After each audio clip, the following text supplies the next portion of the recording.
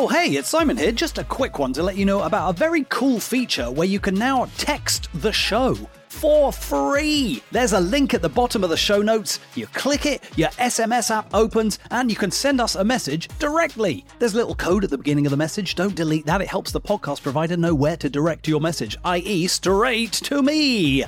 Don't worry, we don't see your number or any details, so we can't reply. We just see the area code so we know roughly where you're messaging from. Super cool. And again, free. So why not try it out during this episode? Let us know which episode you're listening to, or where you are, or what you liked, or join in with some banter, or make a bee pun, or recommend a movie, or tell me what snacks you're into. Anything that comes to mind. Like I said one more time, it's free. So shoot us a text, and I'll respond to my favourites on future episodes. Okay, let's get into it.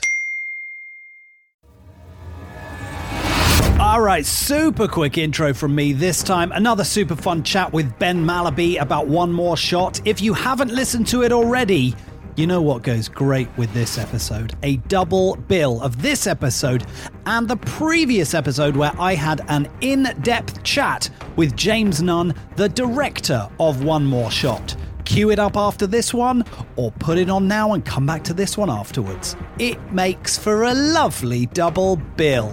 Much like One Shot and One More Shot. He brought it back to the topic. Enjoy the episode.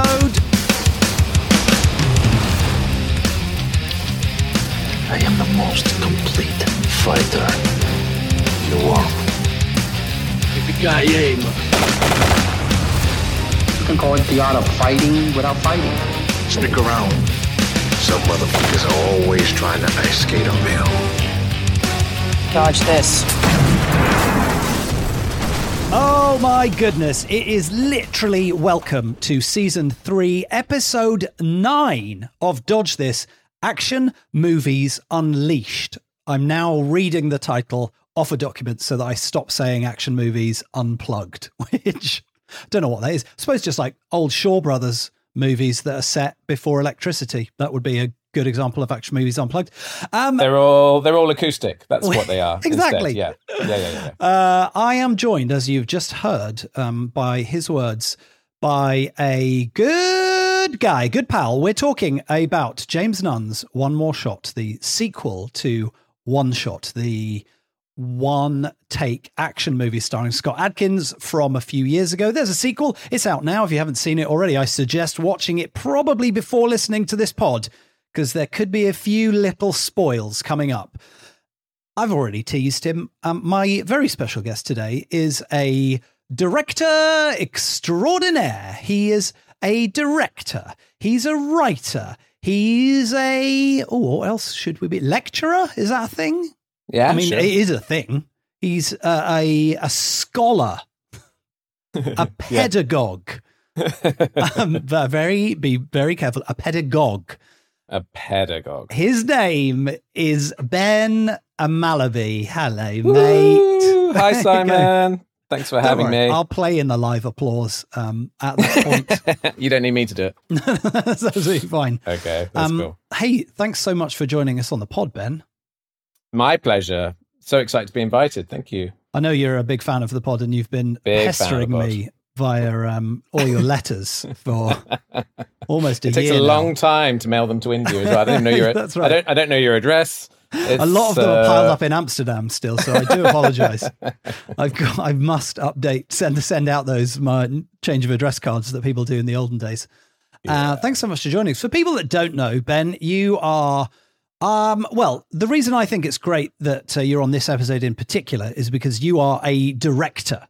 You know your way around cameras, around blocking, around set. You know how stuff works. And I think this movie lends itself to, dare I say, quite a nerdy discussion of the technical sides of movie making. Yeah. Beautifully crafted movies. Not to say we're not going to talk about the content of the movie. It's an action movie podcast. We're definitely going to talk about the action. But this movie in particular tickles the nerdy part in me. And for eagle-eared, is that a phrase? Eagle-eared? I don't think it works. But eagle-eared listeners who listened to the last episode, where I had a lovely conversation with the director of this movie, James Nunn, you would have got some wonderful tidbits. And hopefully, Ben, you also have benefited from some of the insight from the horse's mouth on this about how they did some stuff. He wouldn't open up on a few bits. There's a few secrets that they're keeping close to his chest. Absolutely fair. It's an incredible achievement. But so yes, people might know you from, you've made an innumerable amount of award-winning and nominated shorts. They might have seen some stuff of yours that's been on BBC Three. All these are true stories so far, right? These are true stories so far, yeah. I definitely cut my teeth. Is that the phrase? Yeah. It's a weird phrase, isn't it? cut my teeth with shorts, yeah. And then I do a lot of ads, and I got to make a pilot recently, and I did some web series for BBC, and I mean, looking at James's filmography, I feel very underwhelming, but nevertheless, I persist. Of course, no, don't do yourself a disservice there, mate. And also, people will mainly, I suspect, know you from the 2017 short film Renaissance. Yeah. That is probably my defining work. They will mainly know you from that, I suspect. When I'm stopped in the street, people are like, "What's it like to work with Simon?" And I'm honest. And you're like, "Which one, Simon?" Sorry. Yeah. Fielder. Oh, he's the one in Amsterdam, isn't he? He's moved. Oh God, this is a nightmare. He's not going to be getting any of my letters. Oh God, and all the fan mail that I forward on for you. For everyone else, Simon wrote a short film, and we made it in 2017, featuring my, at the time, 4-month-old son. Yeah. And now they're probably like 25 or something mad. They finished uni. They've got full-time jobs. It's horrendous. Mental. Yes, and I also, because I looked at your IMDb, was reminded that we also worked together on a TV show called The Great Christmas Rant. Oh, wow. Yeah, I forgot that too. Which was one of those sort of comedian talking head shows, but I wasn't a successful enough comedian to be one of the talking heads. So I was just sort of acting in some interstitial bits. It was still a lot of fun. It was a lot of fun. Yeah. Those interstitial bits were probably the funniest bit in them. Yeah. And then, did you ever watch it? Yeah, I think I would say 90 to 98% of them didn't make it in. You were almost entirely cut. Yeah, you were on the cutting room floor. Yeah, it was a sad day for me. A whole family gathered around the tube, and I was like, "I'm in this, Mum. I'm in this." Oh no, they've gone past the bit where I thought I was going to be. Oh no. Oh God, they didn't tell you.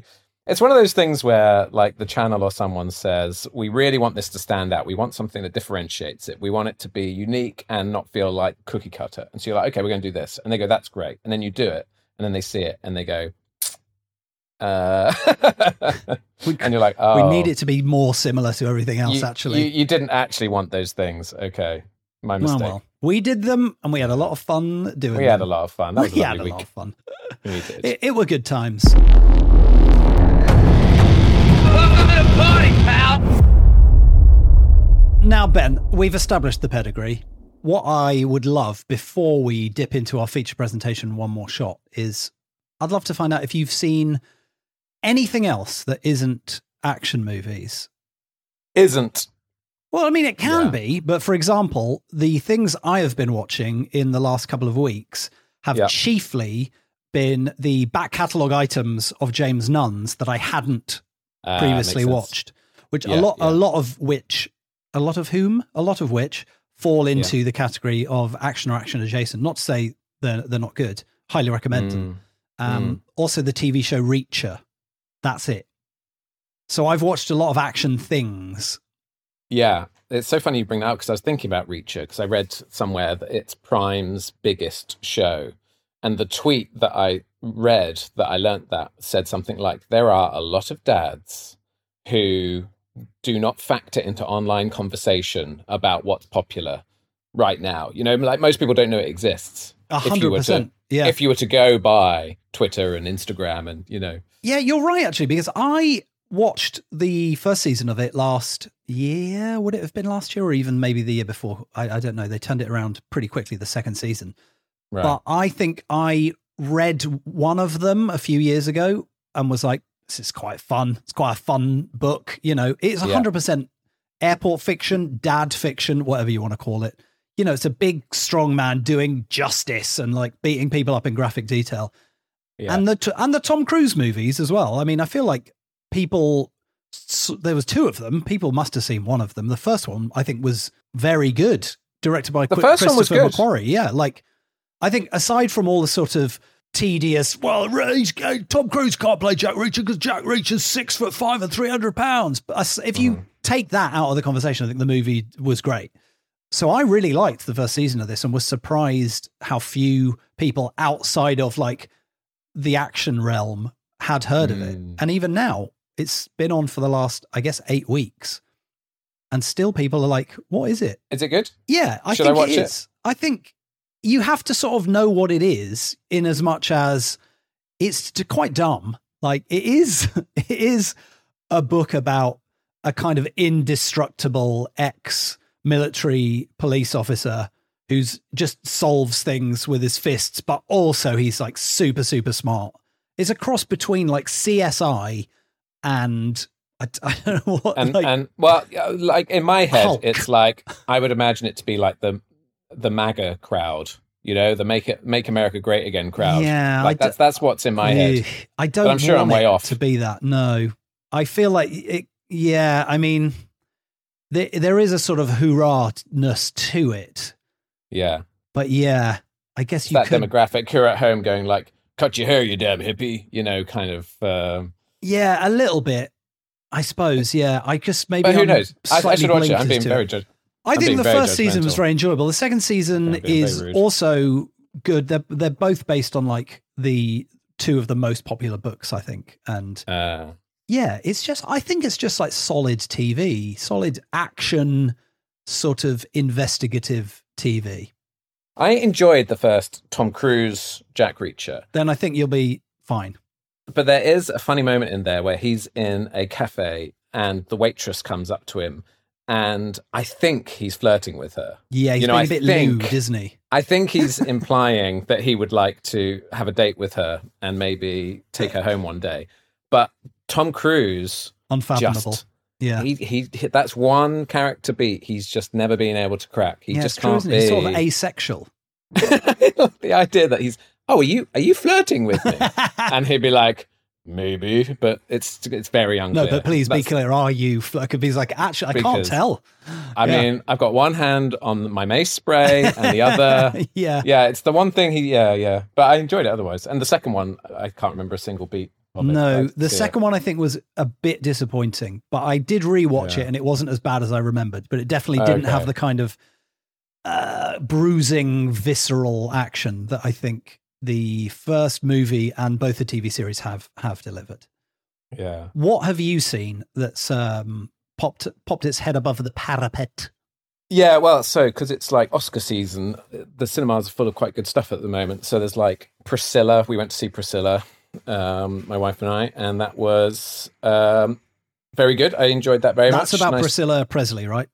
Yeah, they didn't back off Elvis being a terrible person. Oh wow! I'm glad. I thought they might be like, oh, he was just stressed, but no, they're like, he was like this was a very manipulative, abusive relationship from him. Wow. Okay. And but in that kind of like, hey baby, I don't think we should have sex for like 10 years, it's all power. He had to he decided what she wore and who she spoke to. And I don't know any of this stuff, so it feels like it would be. I don't really know anything about Elvis aside from the sort of bullet points. So I'm kind of intrigued. Don't know that any of it's true. I'm just assuming that it's based on Priscilla's book, but I don't know how much interpretation has gone on. So basically, I could sort of do a double bill of like the Baz Luhrmann Elvis movie from a couple of years ago, and then this, and I'd know everything. It's a very interesting picture it paints, isn't it? The artist and then the human, or something like that. I don't know, but so I enjoyed that, and then I saw Poor Things, which is absolutely fabulous. Is that the Emma Stone mad Greek man who made The Lobster? Yeah, Yorgos, who I've loved since Lobster, and then I very much completely It's so great. It's just completely unique and bonkers, and just stays in control. He's such a sure hand. Like, he just knows exactly what he's doing. Wow. And that's rare. And Mark Ruffalo as well is just like, I read an interview where he was like, I'm bored of being Mark Ruffalo. And he was so uncomfortable. What does that even mean? I think he's got a shtick, hasn't he? He's like, okay. He's always Mark Ruffaloing. And on this, he's always just ruffaloing all over the place. He ruffaloes and gruff. Yeah, and I get that, but I love the Ruffalo energy, so I have no problem. And this is still Ruffalo, but it's like manic Ruffalo. And apparently he was always worried every day he was going to get fired because he was being too big. But actually, it's just the right size. It's so good. it's just really, the right size. It's so funny. He's so funny. That is such a good way of describing a performance. Just the right size. For such a bonkers film. I spoke to Tom Levin 2 episodes ago, and he was talking about some of the performances in Wonka being so insanely large, but they were that they are just in the movie, and that was, he really enjoyed that they were allowed to do these sort of panto level performances in a feature film. I think it's so impressive, the directors who can make that make sense. Yeah. You know, who the film can survive and allow this to happen, and it will make sense. Yeah, it's so rare. Wonka was great. I still, again, on my list. Yeah, it's so rare to have a family film where everyone's just having a great old time. Yeah. Well, again, as I said to Tom, I watched Paddington over Christmas for the first time and was like, well, I sometimes find myself in quite a sort of narrow corridor of movies where I'm, chunking through quite a lot to make sure I get all the good ones on the pod. And I think sometimes that means I don't get to watch, past lives or whatever the sort of thing is that I need to, just kind of paint in the rest of the picture. I'm a bit, my sort of vision is a bit like, kicking, punching, exploding. And I forget that there's like this whole world of feelings in movies. There are films you're supposed to watch, right? Aren't there? Yes. And you've got to be careful to make sure you watch the right amount of those. But especially Oscar season, I see the nominations and I'm like, oh boy, I got a lot of catching up to do. Yeah, I'm working my way through them. And then on my phone, I download Echo season 1 from Marvel. And that's why I watch in my own time. Is it good? Because I have added it to my list, which means I may or may not ever watch it at this point. Yeah, I need to get all the way through it. It's some of the, you should watch it for the action. They've done a really good job with that. I keep swearing off Marvel because every time I'm like, I'll watch Hawkeye. It looks fun. And then I watch 8 episodes and I'm like, fine.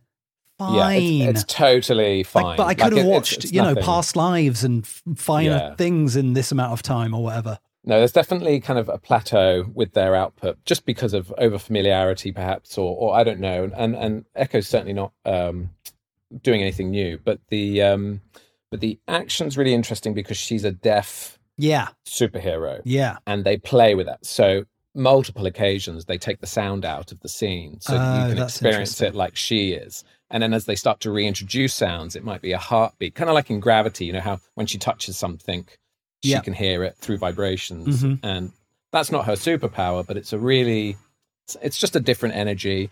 And also something they do that's really fun is they go super wide angle and there's a lot going on. And so part of it's like, wow, this must be really confusing for someone who's deaf to kind of see 20 people fighting in this one shot and to try and like figure out what you're going to contribute. Oh, that's cool. So they did, they're doing interesting things there, but I can't speak to the story yet. I'm not far enough in. Okay. But she's very good. Maybe it sounds like something I should dip into. Just a little, just watch, just ×2 speed. Fast forward to the... Why is there a ×2 on Netflix now? Who is watching things at ×2? What is the use case? Yeah. No, I don't do that, but I do listen to podcasts ×2. Is that ×2? Is that not normal? Yeah. No, I can't do. I'm a 1x. I've occasionally been intrigued and been like, what does this sound like at 1.5 or ×2? I think ×2 is too much. Some people talk too slow. That's why. Fair. Can't do it for everyone. Ben, is there a vacuum cleaner occurring in the background? Ooh, did you hear the vacuum cleaner? There may be. No, it's my motherboard on my computer on your tower PC. Exploding. Okay, well, I quite like that you have the balance of watching the Oscar noms and then sort of sprinkling it with the sugar of Marvel. I think that's what I sort of need to do a little bit more. Yeah, exactly. That's the goal, isn't it? You got to do enough, especially when you're an academic and people will talk to you about filmmakers who are very obscure, and you don't want to be a fraud. Right. So you have to have an opinion, and so sometimes you'll go through an entire back catalogue of someone just to have an opinion and to sound knowledgeable, and then you crack on with your normal day to day. That's nonsense. Impressive. I mean, that's ostensibly what I did with James Nunn, but it involved watching a thriller set in a tower block about a sniper, a WWE movie set in a car park, a shark movie. So I feel very, well informed about that. But if you ask me about the Greek guy who made The Lobster, I'm like, I've only seen The Lobster. Lanthimos, that's a great example. I've gone through the whole back catalogue, and fabulous. What's what should I watch next after having watched The Lobster?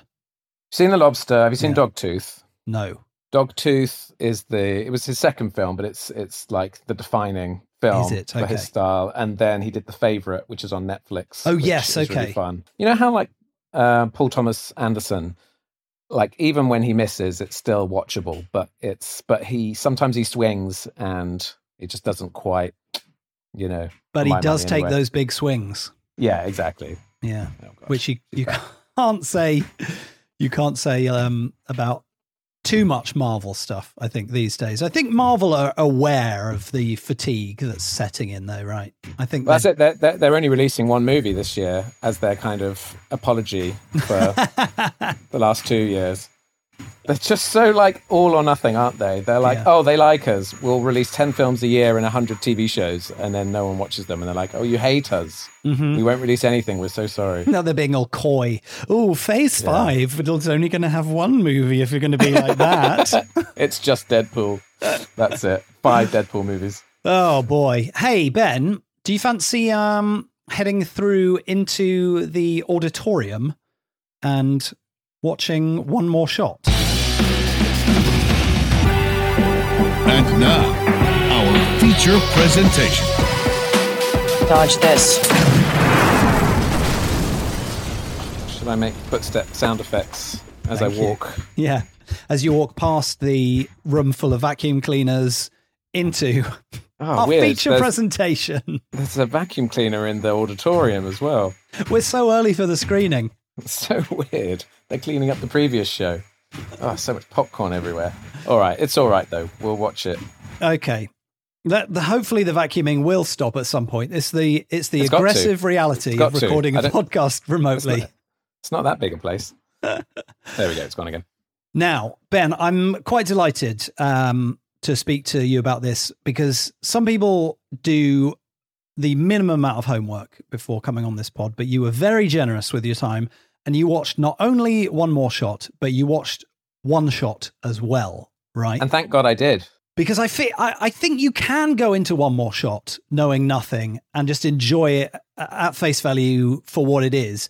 But I feel like, not to kind of intellectualize it too much, but if you see One Shot and you know what that is, then you come to this movie with a sort of expectation. And also it feels like there's more of a point of comparison. I don't know. They do everything they need to do so that you can watch the new one without having seen the first one and you're not at a loss. Yes. But everything is amplified.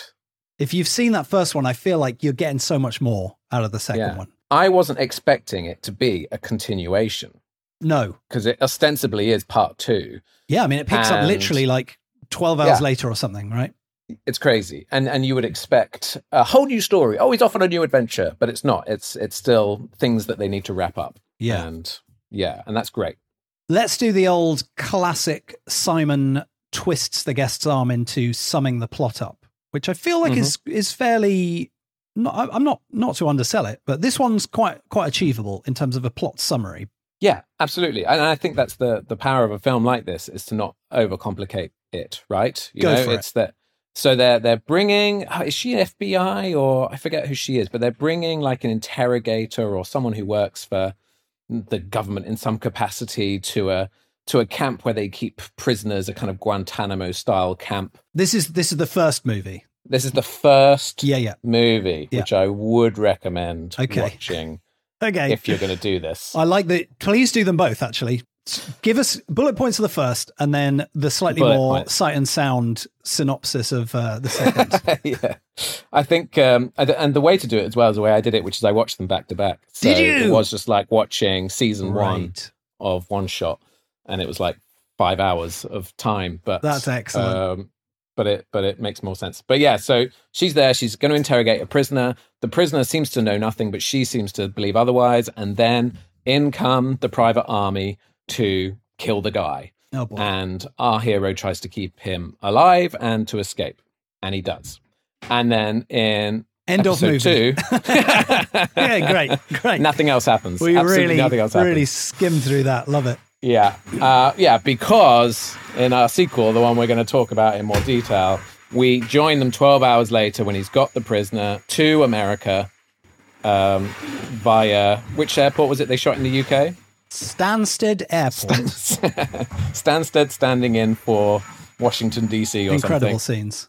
And they've got the prisoner. And in the first one, the baddies were trying to kill the guy. In the second one, the new Ranger baddies, and we don't know their purpose for a while, are clearly trying to get him and want him alive. And then we've got some kind of fun complications. One of the reasons they're able to kind of get what they need from him in the first movie is through mention of his wife, who is pregnant, and there's kind of a big plot beat about him losing one of his sons and how that kind of radicalized him. And so the wife is now a player in the movie, and we've also got some big names joining the cast and fleshing it out. And are they goodies? Are they baddies? So that's kind of a fun kind of, beat to kind of unpick that. You just assume Berenger is the shady bad guy. You got it. Yeah. And they have a lot of fun with at your expense with that. And then, I wasn't going to synopsize all the way to the end. I was just going to kind of do the build-up. We'll probably ruin it. That's absolutely fine. Yeah, no, we don't need to go full spoiler town. But the baddies arrive and the whole thing is in an airport. The whole thing's in an airport, and we haven't said the USP, have we? No. Do you, please? One shot. One shot. One shot. It's a clever name. It makes a lot of sense. They are those kind of tricksy one shots that are, there's probably 20 cuts in the whole film. I don't know if there's substantially more, but he does 10-minute takes in hour and a half long movies. And so you are in there, and there's no cutting to reaction shots, and you've got to follow the action. And it's such a fascinating device because of the problems it creates and the solutions that you need to put into place to still tell a legible movie, which he does so well. Yeah, I rewatched the first one also this week as part of my James Nunn retrospective. He's not dead. I was just interviewing him. And it's really interesting to compare them side by side, which I guess we may as well do. I think the first one is sort of very contained on this army base, and the second one is set in a whole airport. It goes outside, they're in cars. Like you say, everything is ratcheted up a little bit. Like in the first one, they're on foot, that's it. They're sort of running around, they're crawling through a tunnel. In this one, there's a little bit more money, so they're in a car, and then there's the camera is handed off out of the car. The car drive, those are those like, oh, okay, the money's on the screen. Very early kind of vibes where you just sense the kind of slightly elevated production values. And I got through this whole movie going like, wow, that's amazing. Where is this airport in, Bulgaria? Or is it like a disused airport? And then it was like filmed entirely in Stansted Airport. And I was like, what? How? That's crazy. Now we know how. The airport closes at night, and so they had it for 4 hours a night for 20 nights. 20 nights! That doesn't compute for me because 80 hours of shooting. Yeah, well, exactly. A 21 shooting day schedule is already quite intense. Yeah. And you can only shoot half days, all action scenes. I don't understand. It's an I think maybe people who are just approaching this as I just want to watch an action movie won't enjoy it quite as much. I think because I just think on a technical level, I'm constantly rewinding bits because I'm like, how did they do that? Ooh, how did that get down? Oh wow, the camera's just floated down a floor. What?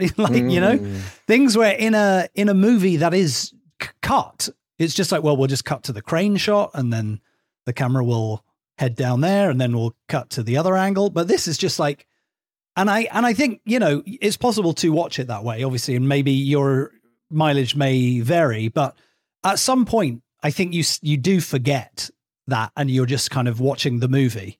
And then you'll be like, oh my God, this is a fight scene and there's no cuts. These guys are really good at this. I think it's a funny, someone said to me the other day, you must be a nightmare to watch films with. And I thought it was a funny thing to say because they assumed it was because I'd be like always dissecting and pulling things apart. And definitely I can be in that mode, but I wasn't in this movie. I was appreciating the craft, but I wasn't being like, there's the cut, there's the cut, which I can be in some of these long take shots where they're doing something so expensive and complicated and it's very piecemeal that the join is often a bit ropey and they don't have like a clean wipe. I'm thinking of the Extraction films. When I watch those, they scream at you. There was a cut just then. Yes, there's a lot of people and things falling in front, taking up 90% of the frame. Yeah. And I didn't feel that so much with this film. I really was just like, it might have happened there. It might have happened there. Maybe they left it there so they could do it. Maybe it wasn't used. But they're very subtle, and it's just. I'll tell you that actually the funny thing, the thing that I rewatched. You were talking about rewatching.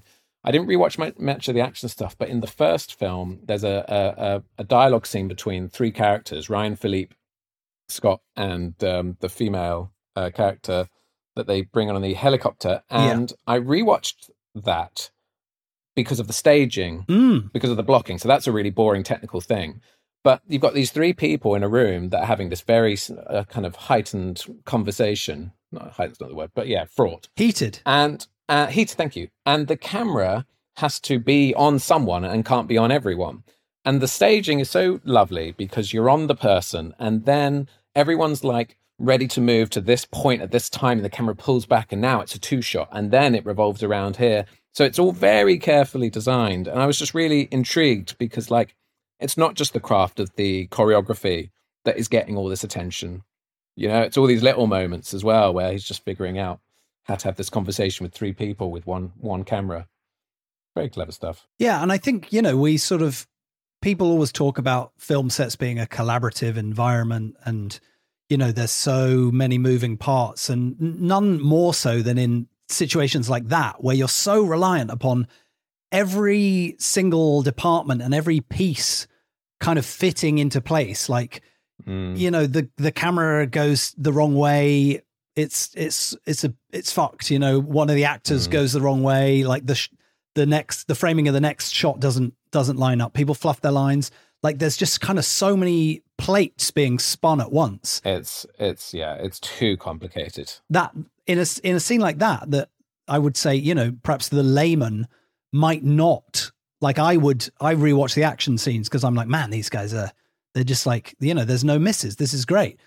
Yeah. But that dialogue scene, as you say, is so much more complicated than you might expect. Because how do you shoot dialogue between three people with one camera that is moving while they're moving and keep all that? Like, I don't know. There just must be so much graph paper on an office wall somewhere, right? It's like we're on him, but Scott's about to say something incredibly important, so we need to make sure we're on him for that. But and so it's like, okay, so how do we move the characters around the space, as well as how do we move the camera around the space to make sure people are somewhere where we can get to them in time for the reaction or the line? Yeah, it's really interesting. Yeah, I think also what the kind of James Nunn talked about each of these movies sort of almost being like a level of a video game. Like the first one is the sort of, green camo army base level. This one is like the kind of blue gunmetal nighttime airport level. And, you know, some people can see that as detrimental. Like, oh, sometimes it looks like a video game cutscene, yada, yada. But I do think like that really draws you in. Like, I think in the first one, there's so much kind of walking down narrow corridors and people talking. And then you're in this, you know, it feels from the minute that it kicks off, which let's specify in the second movie, one more shot. I've written one last shot down in my notes. Oh my goodness. That's the third film. I'm preempting a couple of years' time. But as soon as it kicks off, it's just so tense and it just doesn't really let up. Yeah. It's really fun, isn't it? It's and they're both so good at that. The second one is like, I think it gets into action even quicker than the first one. Like, I think the mysterious mercenary figures, that he just stumbles into them. I think like he's just walking down a ramp and then walks into like 10 mercenaries who haven't started murdering yet, and they're just like eating a sandwich, you know. They're just like, you know, they're just like on their way to do the murdering. Like, so remember, as soon as we get to the place where we do the murdering, you know, and have you switched off your mobiles, everybody? But don't want them going off while we're murdering. I mean, in Die Hard 2, he just sort of sees like a suspicious looking guy going through a door or something and follows him, right, and finds out he's a terrorist. He profiles someone. Yeah, he's just like, you look like a terrorist. And he's got long hair. These guys say out loud, the target is this guy. So at least he knows these are probably bad guys. Oh, okay. I thought he just saw like a European with long blonde hair and just assumed the worst. I mean, I would say the setup is kind of the toughest part in a movie like this, right? Where you're we got to just get the bad guys being bad really fast. And he needs to start punching people. We're 20 minutes in. Let's go, guys. Yeah. Those are the sort of beats where I'm like, I'll allow it. What are we here for? Absolutely. Yeah. You've got to you've just got to be as efficient as you can be. Like, he really gets that, doesn't he? And like, I read a lot of scripts as part of my job as an academic, and also like people send me scripts all the time. And the amount of time people spend, they think that they need to set things up. And you're like, I am 10 pages in, mate. Just like, tell me what's going to happen, you know? So they're so efficient with this. It's like, you know, he arrives at the airport. No, in fact, we don't even see the protagonist for a spell, which is really fun. Yeah. It's just the sort of walk and talk with Berenger and the other agents, right? And then he just sort of, you see his plane landing. I think you see him in a car. Yeah, you see him out of a window, like from another floor coming in. I love that stuff. Really great. Yeah. And then off camera, he's coming in through the doors. Yeah. He's walking up the stairs. The timing. Yeah. That was going to be my thing to differentiate between these movies. This movie is like, adds a 3D dimension. Like if the first movie is 2D, it's sort of all on one level. I mean, obviously it's 2D, it's a movie, but it's like on one floor, if you will. Yeah. This movie has levels. And it's used in some such beautiful ways where there's shots where you just see someone downstairs doing something, you know, while there's something happening in the foreground. And like just the planning and the shots, like you say, Scott's entrance is he gets out of a minivan on ground level while they're on like the first floor. And then while they're talking, he's literally walking up and coming up the escalator. Yeah, I love it. Yes. Like in the movie, but also literally because it's happening in real time. And I'd like to think he's still in character, you know? Yeah. So he knows he's on camera when he's in the car. So he's like in character. Yeah. And then he gets out of the car and he doesn't just like start flicking through his phone and look at photos or whatever like the rest of us. He's still walking and frowning. Until we see him again. I really want that to be the case. That's what I want to think. I mean, I feel like I would be like, I've got 1 minute to try and make everybody laugh before we start this next bit. And that's why I'd be a nightmare in that situation. Whereas real good actors would probably just be doing the work, you know, focused. Do you know what real actors character. Don't do? Real actors, when you have the clapperboard in front of them, real actors, when the clapperboard shuts and claps, real actors don't act like they pinch their fingers in the clapperboard. Then what's the point of the clapperboard? And then go, ooh, like that for a few seconds into a take after the clapperboard has gone. That's real acting. And I mean, if you're not see reacting that. to the clapperboard, I don't know what you're doing on set, you guys. It's never not fun. It's never not fun. Exactly. Some people stay in character somehow.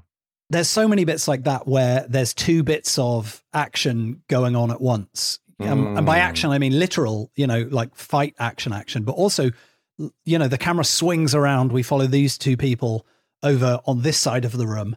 And then I am always wondering, like, what are the people off camera doing?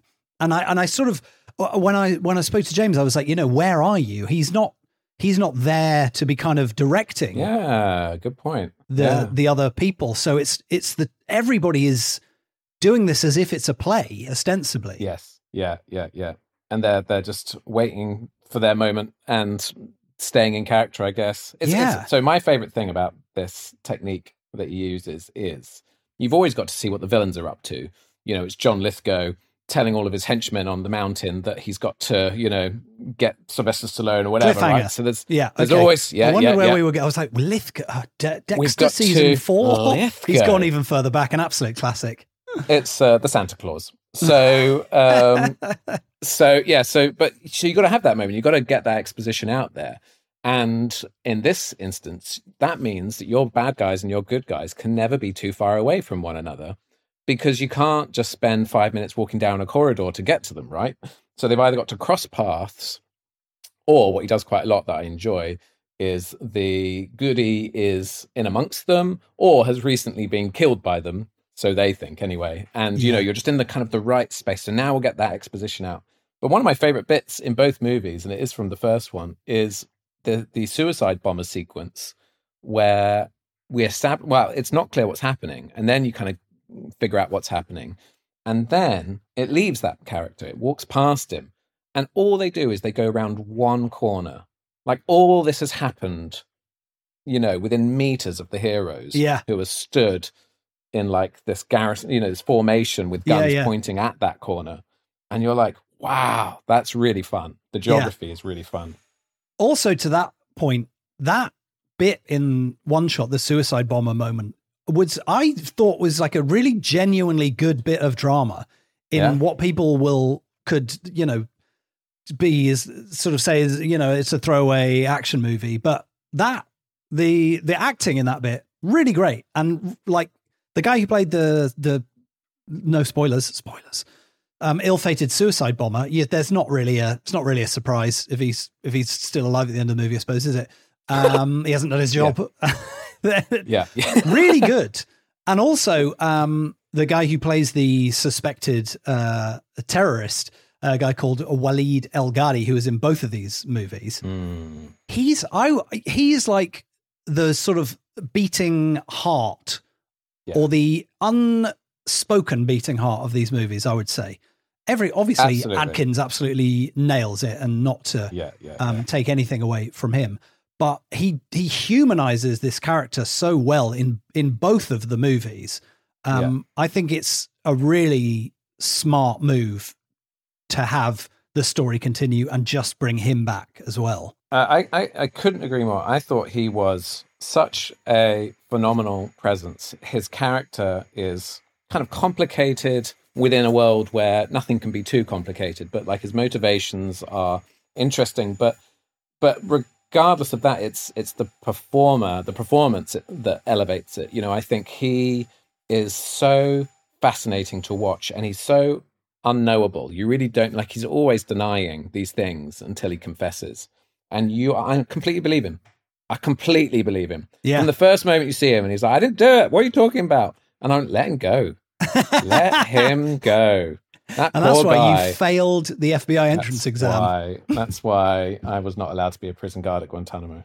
But that's another podcast. But yeah, so he is utterly convincing and fascinating. And so there are characters in the films who want this guy dead all the time. And Scott is generally trying to keep him alive. But half the time you're like, oh no, you should kill him. You really are like on the fence. He is a bit of a shit, He does sort of wait to leak out bits of information, but then they do manage to make him a sympathetic character. Yeah, they absolutely do. He's so complicated. He's definitely the baddie, but also, let him off. Yeah. but also, can he be in the third one? Come on, guys. He should go to jail, but also like a nice jail. He's a nice home jail where like one of those sort of white collar millionaire jails that Martha Stewart went to. Just don't let him near the plutonium anymore. Right. Like he's a good guy. Just he plutonium. Yeah, that's such a good 80s bad guy reference. Back to the Future. What is it in this one? I've forgotten. What's the stuff he's got in the thing? There's a dirty bomb, isn't it? It's a dirty bomb. It's a dirty bomb, which I don't really know what that is made of. Some sort of gas, one assumes, right? That's going to explode. It's filthy. It's absolutely filthy. On Capitol Hill and take out all the politicians who are assembled for the State of the Union address. Yeah. I mean, we're all hoping more than anything that the next one of these takes place in the White House. But possibly it'll be Buckingham Palace doubling for the White House. I don't know. I feel like the producer because they're closed after 10. God, yeah. They just film it at night when Charles is asleep. Charles is like, mate, we need some more money. Just let him shoot here. Yeah. I'm a little sad with the end of the second one that they've kind of closed off some of the storylines that I would have quite happily ridden one more shot. Yeah, I think, the ending is the ending, right? I mean, it's You've got to be conclusive. I totally get it. Like, he made the right call. If he never gets to make another film, it's finished. And He's got a shadowy figure on the other end of the line. Yeah. And somewhere to go. Yeah. It's very, the door is very open for the third one. And there's probably an argument that it's a bit too obviously open. But I think we get a scrap with Michael Jai White at the end. Great. He's on the poster. Clearly, he had a very limited window to shoot for this movie, but he flew in, filmed his couple of nights or whatever it was. He's got a scene at the beginning. He's got a solid fight at the end, which is on the actual airport tarmac in front of a real plane, which is. And he's not dead, so he can fly back again. He's very conspicuously not dead, isn't he? At the end, another very shrewd move, I would say. But if the next film is set 12 hours after this one, it will prove problematic for his character, I think, to just walk in and pick up. That's true, yeah. I think he's a little bit injured. You want the all-star, superstar team up, right? Oh, bring them together. You want somehow for MJW to have to team up with Adkins to take down the president or whatever it is. He's the shadowy figure. Tell you what, kill all the politicians. President for life. There you go. As long as you're the president. That's how it works, right? As long as you're already the president. My suspicion is that this admiral figure. We hear Scott talking to him, and he seems like he's the good guy. Then we also hear the bad lady speaking to a person with a disguised voice. Yeah. You think it's Scott? I think it's the same person. That's where I'm putting my chips.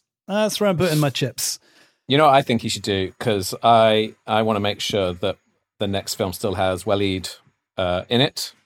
So I think film 3, because we've explored the horizontal and we've explored the vertical. Yeah. And now what we need to do is that Birdman effect, where you're not cutting, but there's a passage of time in that movement down the corridor. You go into the room, and now we're in a flashback. And it's only because there are dead people in that room that you figure it out. Yes, I forgot that. That puts me in mind of that movie Carter, which I mentioned to you, which I don't think you have seen, right? The South Korean movie Carter, where... No, I haven't. Which is obnoxiously, the whole movie is filmed in one shot, but in a way that, based on what you said about Extraction, you might hate. Oh, sure. But in that movie, they have flashbacks where the camera will sort of rotate around, and now we're in a flashback, which I forgot that happens in Birdman. Yeah. That is quite an interesting move. I don't think they actually do flashbacks. What they do is they compress time. So you go down a corridor and it's 6 months later.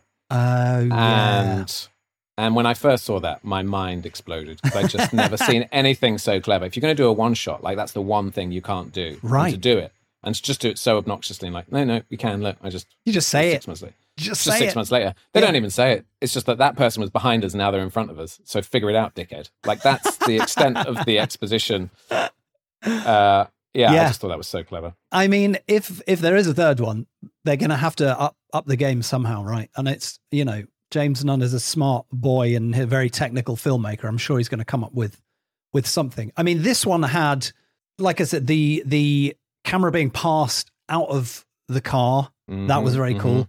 Camera Lovely. being floated from one floor to another down a very narrow sort of the gap next to an escalator. I'm again intrigued about this, and I suspect maybe we'll never, as I said to James, there's a reason there's no behind the scenes footage, because there's nowhere for another camera crew to be. So you can't shoot the behind the scenes because you're going to be in it. Yeah. So maybe we'll never know. The couple of sort of big stunt bits, I'm just so fascinated as to how some of these shots were pulled off. There's just some really cool stuff. And the stuff about the levels, I think that was really nice. He talked about kind of in the first movie, us following Scott's character as he surreptitiously knifes people. And in this one, switching perspectives where Scott is kind of hidden in the background like a Batman, like a Batman. Like one of the Batmen. Like one of the Batmen. Yeah. Or like a horror movie, ostensibly. There's that one kind of set piece that is basically a horror movie set piece. Yeah, he's picking him off. I love it. Yeah. Loved really it. Fun. Yeah. So well executed and it's so complicated. Yeah. When they do that in Batman versus Superman or whatever, Batman is impossibly everywhere. Right. And they compress time, and it doesn't matter because there are cuts and cameras and stuff. And in this, there's a sequence where he's taking people out in different places across the thing. But you're like, that's probably him. He's probably scuttling. Yeah. He's probably doing a little scuttle under the thing and then grabbing so well someone. designed, yeah. Maybe there is like a fake Scott taking out every other person, but like it probably isn't. It's probably just him, isn't it? No, I mean, the man is an absolute machine. He's, as he's been called many times, a human special effect. Funny. There's just, there's the stunt in the first one where he sort of dives out of the exploding caravan, which is just real. It's just, and then gets up and starts acting. It's the sort of Jackie Chan level of, he just falls off that building, breaks his arm, even, fair play to Tom Cruise when he did that jump across those two buildings, broke his foot, and then got up and hobbled out of shot because he was like, they're going to have to use this one. They're going to want, that's a trailer shot. That's what Tom Cruise does. That's the trailer shot. It's just, no, I think like Scott doesn't get enough credit for the glue of binding these movies together, just being like, just doing a bit of acting. Oh, I'm just doing like a 2-minute fight scene and then do a bit more acting and then like go over there. Well, that's it. Hit all but my what marks. He doesn't do, he's not stealing the limelight from everybody else. He's a very generous performer and he lets everyone else shine. And then, as you say, he's just the glue. He's there, and his character's like quite a straight character. He's got his mission. And as they say in the first one, I think one of his comrades, maybe that's not the right word. No, one of his other army wrong. buddies just literally says out loud, "He doesn't joke." And then, and then you're like, "All right, we're not going to have any quips. There's no quips. It's not one of those movies." Yeah, exactly. It's not a quippy. It's not a quippy movie. He's not in the ventilation with a lighter saying whatever he says about. Right. Yeah, that's not this guy. There's no welcome to the party, pal. Yeah. He just sticks a knife in your throat and then gets on with it. But there's something about that makes it feel much more like there is a sequence where he's trying to switch on a communications thing or something, and he goes into a space and there's 5 baddies and they don't know he's there. And he's knifing them one by one in the throat. And there's something about the lack of quips that makes him feel like he's actually terrified that he might die. Like there's an element there that it's not just like real. He'll do it. Yeah, it feels like he wants to kill that guy before he gets killed by that guy. And 100%. There's the bit in the first one being a bit goofy. Yeah, it does. It does. I suppose if you ratchet that tension up by having it be, shot as one take, him kind of being like snarky does fully like vacuum out that tension. I'd forgotten I remembered the fight in the first one against Lee Charles, the sort of second in command henchman, but I'd forgotten how it's shot, which is it follows Waleed's character into the little cell that he's in. and then we see the fight out Yeah, through really the kind fun. of chain link just happen in this tiny room. And it's such a brutal, like full on fight. You know, those guys have like been in movies together. They know each other. Lee Charles is like a lovely Scouse guy. They look like they're belting the hell out of each other. Yeah. And there's a bit in the second one where a bit of the wall gets dented. And as I watched that, I was like, I've got a feeling that wasn't meant to happen. And sure enough, they just broke a bit of Stansted Airport in a fight. Someone's in a lot of pain. Yeah. But you can't go, oh, guys, just stop. We're going to stop this. We've broken the wall. You're like, well, we're not going to. Now the wall's broken. Like the continuity's fucked. We got to get this, right? Yeah, yeah. Like it's extraordinary. There's so much like that. The fight on the actual airport transform for monorail in Stansted, the train, fun. The moving train. Yeah. It's on the real train. It's the real train. It's really fun. It's also like if this was a £100 million thingy, it would have fallen off the rails and it would have, Yes. blah, blah, blah, right? My favorite thing about that sequence is he pulls the emergency lever, the thing stops, he opens the door, and then I like the word scuttle today, but like he doesn't want to take on this guy anymore. Yeah. So he just runs out and then he pushes open some doors that are kind of, conveniently there. Yeah. And you just see him push through these doors and run out. And you're just like, oh, he's just doing a runner. He's just like 100%. He's getting the hell out of there because he wants to like not die. And that's quite an interesting he's not, thing he's not movie. trying to be the hero, right? I mean, I guess the reluctant hero is a thing, but ultimately he's like, well, there's quite a lot of armed men here. Quite a lot of them. Yeah. There's like 20 people in that carriage shooting at me with guns. So I'm going to run away. I'm just going to scuttle out of here. Yeah. Yeah. See you later, guys. Yeah. I'm not going to leap off the side. I'm not going to go through the top. I'm not going to jump off into nothing. There's a door. I'm going to open it. I'll catch you guys later. Yeah. Catch you on the flip side. He does roll down a flight of stairs in this, which it's not to say that he doesn't do mad things, but I did mention earlier, and I rewatched it and I asked James about it, and he said it wasn't a Texas switch and it was Scott doing it, and I still don't. I say it's only a small flight of stairs. I'm not rolling down a flight of stairs anytime soon. Incredible move, and then he falls fully off the side of a balcony, and then the camera just goes over and looks down, and he's there.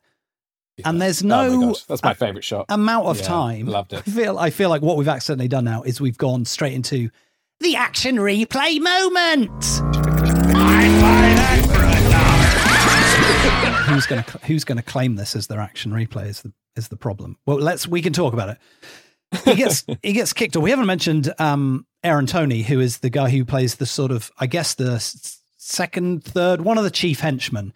But he gets 3 solid scuffles with Adkins in this movie. And if you might not know this, but Aaron Toney is an actor, but also like a big time stunt guy who was for a lot of the Marvel movies in the Black Panther costume, doing I didn't know the physicality of Black Panther. So doing a lot of the cool fight stuff. Yeah. And I think you won't disagree that the boy can move. Yeah. He really holds his own in this, and they fully use him to his full potential. Like 3 absolutely quality dust-ups with Adkins in this movie, which is to say one of them ends with him kicking Scott Adkins' character over a railing where he seemingly falls It's impossible. at least 1 story onto the floor. There's no cut. The camera just runs over and he's there. Whatever they did. And rightly so, every single villain walks away assuming that person has died. Yes. Do you know what I mean? There's no surviving. I did watch. Should we check? Assuming. Nah. Scott Adkins must have died filming this. How have they done this? No one goes, well, he has been a bit of a tough bastard. Shall we go over and just check his pulse? They look over the banister and they're like, deed. And then they just carry on with their mission. Yeah. Incredible scenes. All right. Well, if you have that as your action replay That's moment, mine, sorry. Yeah, what's yours? Oh, you little shit. Well, how about this? I have been quite underwhelmed by a lot of Michael Jai White's recent output. So I was quite pleased you like that one. to see him being fast in a fight. He's so hulking and huge, and he's such a talented martial artist. But I feel like a lot of his in Undisputed 2, I want to say, where him and Scott go to her too. He's an absolute beast, and he has made some great movies. But I feel like I haven't seen one in a while where he doesn't just kind of do some very blocky karate and then just kick people. This, he has a really nice back and forth, like lots of moves, and he looks fast and dangerous. And I really liked that. I mean, it's not a single moment like Scott falling over the balcony, but it was obvious we were both going to pick that. It was that, or the monorail, or the fun bit where he's taking them out one by one. Yeah. Those were the standout moments. But also, like, my favorite bit is just the opening terrorist encounter, where, like, the speed with which he realizes that something's amiss. And, like, he doesn't know that these people are terrorists about to murder everyone, but they are holding guns, and he doesn't know who they are. And he just starts killing them. Like, there is like you know what? I'll ask questions if anyone survives He this. does overhear them saying something about the Waleed's character. I mean, like Mansoor, that's what it's called, isn't it? They're like, remember, Mansoor is the target, or something like that is kind of, it's ADR'd not completely without precedent. Yeah, he's not going in completely blind. But yeah, they're not talking about Mr. Bates versus the post office. It's true. They are like... But you're right, he does fully assassinate 3 or 4 of them quite quickly. Quite quickly. But I loved it. That was like, yeah, fuck yeah, let's go. Let's do this. Yeah. It tells you very quickly who this guy is, and he's getting shit done, and he's not to be messed with. Yeah. Also, I wanted to mention that there is a delightful amount of practical effects in shots that are happening as live, to give it a sort of TV term. There's CG for gunfire and fire and explosions and probably all manner of things that aren't as obvious as that. It's quite seamless. There's nothing, I think, that stands out as, quote unquote, like shonky CG. But there's also just lovely little touches of, like, a van explodes, and I'm sure they kind of ameliorated it with CG, but there is an explosion and stuff flying out. When people throw grenades, there's bits of stuff exploding in the room. There's gunfire where bits are like pew, pew, pew, pew, pew, pew, off cardboard boxes that makes it just feel real. It just adds to that sort of real-time reality. I love that. And it's so hard to do. I mean, I don't know where the joins are. I don't know what's real and what's added. Like, there's a scene where they're trying to get away from... They're in a car. It's very tense. They're in a car, and it's bulletproof glass, and you just keep seeing bullets hitting the glass and kind of creating a more obscured vision for the driver. And I assume it's VFX. I don't know how you do it, special effects. You mean the bullet hits on the car? Yeah. But like, I don't know. He could tell us, but like the fact that it's that seamless. It's great, isn't it? And there's the end of that scene where they come at the car with like a sledgehammer, which is just a delightful bit of practicalities. I think that the CG of the glass breaking, then it pans away, and then the terrorist baddie takes the window off, and then the camera is passed out of that window. It's just it's a chef's kiss bit of sort of technicality that I think if you're not watching it with that sort of nerdy filmmaker eye, which I'm not saying you have to enjoy it, but it's just like, I think there's an extra level of enjoyment if you can appreciate just how well done bits like that are. I almost felt like, because I heard you ask him that question that I posed to him on WhatsApp, and his answer was like, I'm busy, and I can't really stop to enjoy what's happening. I just have to get on with it. And so I'm like, oh, that's very sad. But I know the people who are enjoying it is all the grips and the camera people who are like seamlessly getting the camera through the window and passing it on to the next person. And I just know the second that they get it and it passes and there's no like bump as it hits the window, that they're going, just enjoying like the madness of the thing that they're trying to do. Yeah. I mean, it must be I mean, I'm sure it's very tense to be on set because like everything is sort of, on a knife edge of, oh my God, like 4 hours. Everyone has to do their job. We've only got 4 hours. But like that, it was like also the question you asked him about, the feeling of when it's working, it's, it's just magic, it's just the beautiful symbiosis of like 15 different departments work coming together and them just absolutely smashing it. People always say it's like theatre, but it's way more complicated than theatre, mate. I mean, I know that there's lots of tech people up in the stands and the musicians and whatever else, but like there are so many departments who all have to click for a one shot. Just hearing that there is, I mean, I suppose it's obvious, but I just assumed everyone has got radio mics, but there's a boom operator following everyone around. Oh my gosh. Of course. I guess you need redundancy, right? In this situation, I'm sure everyone has like 2 or 3 mics on them. God forbid. It's like in Hamilton, everyone's got like one coming out of their hair and then one sort of at the side of their head, funny. Because, halfway through the show, if one goes out, I assume it's the same for this, but just the idea of that boom operator, like, running around, following everybody. What a great job that guy's done. 20 miles of running every day. Yeah. Or who knows? Again, I'm sure there must be a few bits of like CGI boom removal. No shade on the boom operator. That job that's a tough ask, isn't it? Just running around an airport.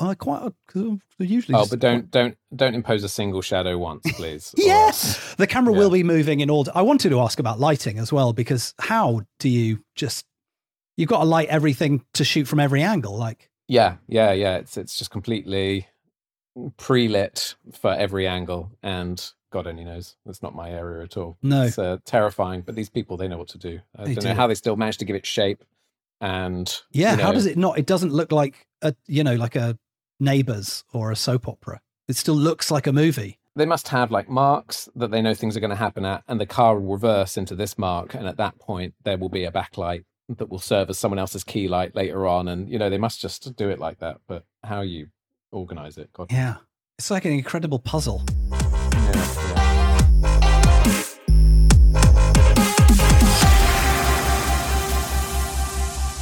Benno, I feel like we're both on the same page with this one. I'm glad you enjoyed both of these movies, and thank you again for doing double homework on this. I'm very grateful that you asked me to watch them because I enjoyed them, and it was a pleasure listening to James's interview that he did with you and posing him questions and hearing his answers. And I read about him as well. Like, I did my research. So thank you very much for sending me those voice notes. I'm sorry I couldn't get all of them in. You did really good homework. You sent me several great questions on voice notes, which I think I mentioned this when I was speaking to him, which were as verbose as the questions I asked him. They're quite chatty, aren't they? It's not like, what's your favourite colour, is it? It's. I learned during that interview that summing up a question in 2 lines is actually a real skill. I've never cracked it. Yeah. But also, I think when you watch, like a late night talk show, they know what they're going to be fed, so they know what their answer is, right? Whereas this is the answer already, it's more of a conversation, isn't it? You got to kind of set the scene a bit, then lace the question in there. But thank you so much for your input there. Thank you for joining us today. If people want to find you on the good old World Wide Web, is there somewhere you always point them? Yeah. I got a website, mallaby.co.uk or mallaby.co.uk, and my films are on there. That's about it, I'd say. That's all you need, isn't it? One place they can find everything. benmallaby.co.uk and facebook.com/Mallaby. So that people's parents can find out what you're up to. For the racist people, yes. If you want to follow the pod itself, it's still on, I'm still calling it Twitter, at Dodge This Pod. You can find me and all my stuff through my website, simonfielder.com. Second issue of my newsletter just went out. Very excited that I've managed to get 2 out so far this year. It's my plan to do it every 2 weeks. We'll see. I'll keep you updated. The newsletter reminds you to listen to the podcast. The podcast asks you to subscribe to the newsletter. You got to love that. There's a link below if you want to watch the trailer for One More Shot. Please check these movies out. They are the cream of the crop of DTV movies, and I don't want that to sound like a bad thing. They're just great movies. And if you love action movies, if you're here listening to this podcast, you're going to be in for a great time. And man, if you're even have an ounce of filmmaking experience or enthusiasm, then you're going to have a whole nother layer of enjoyment watching the movies and trying to figure out how in God's name they made them. That wraps up another episode of Dodge This, Action Movies Unleashed. Hey, if you want to make some kind of donation, you can do that. There's a link down below. Otherwise, we will see you in a couple of weeks' time for another episode. Ben, please join me in screaming at the top of your lungs, goodbye. Goodbye!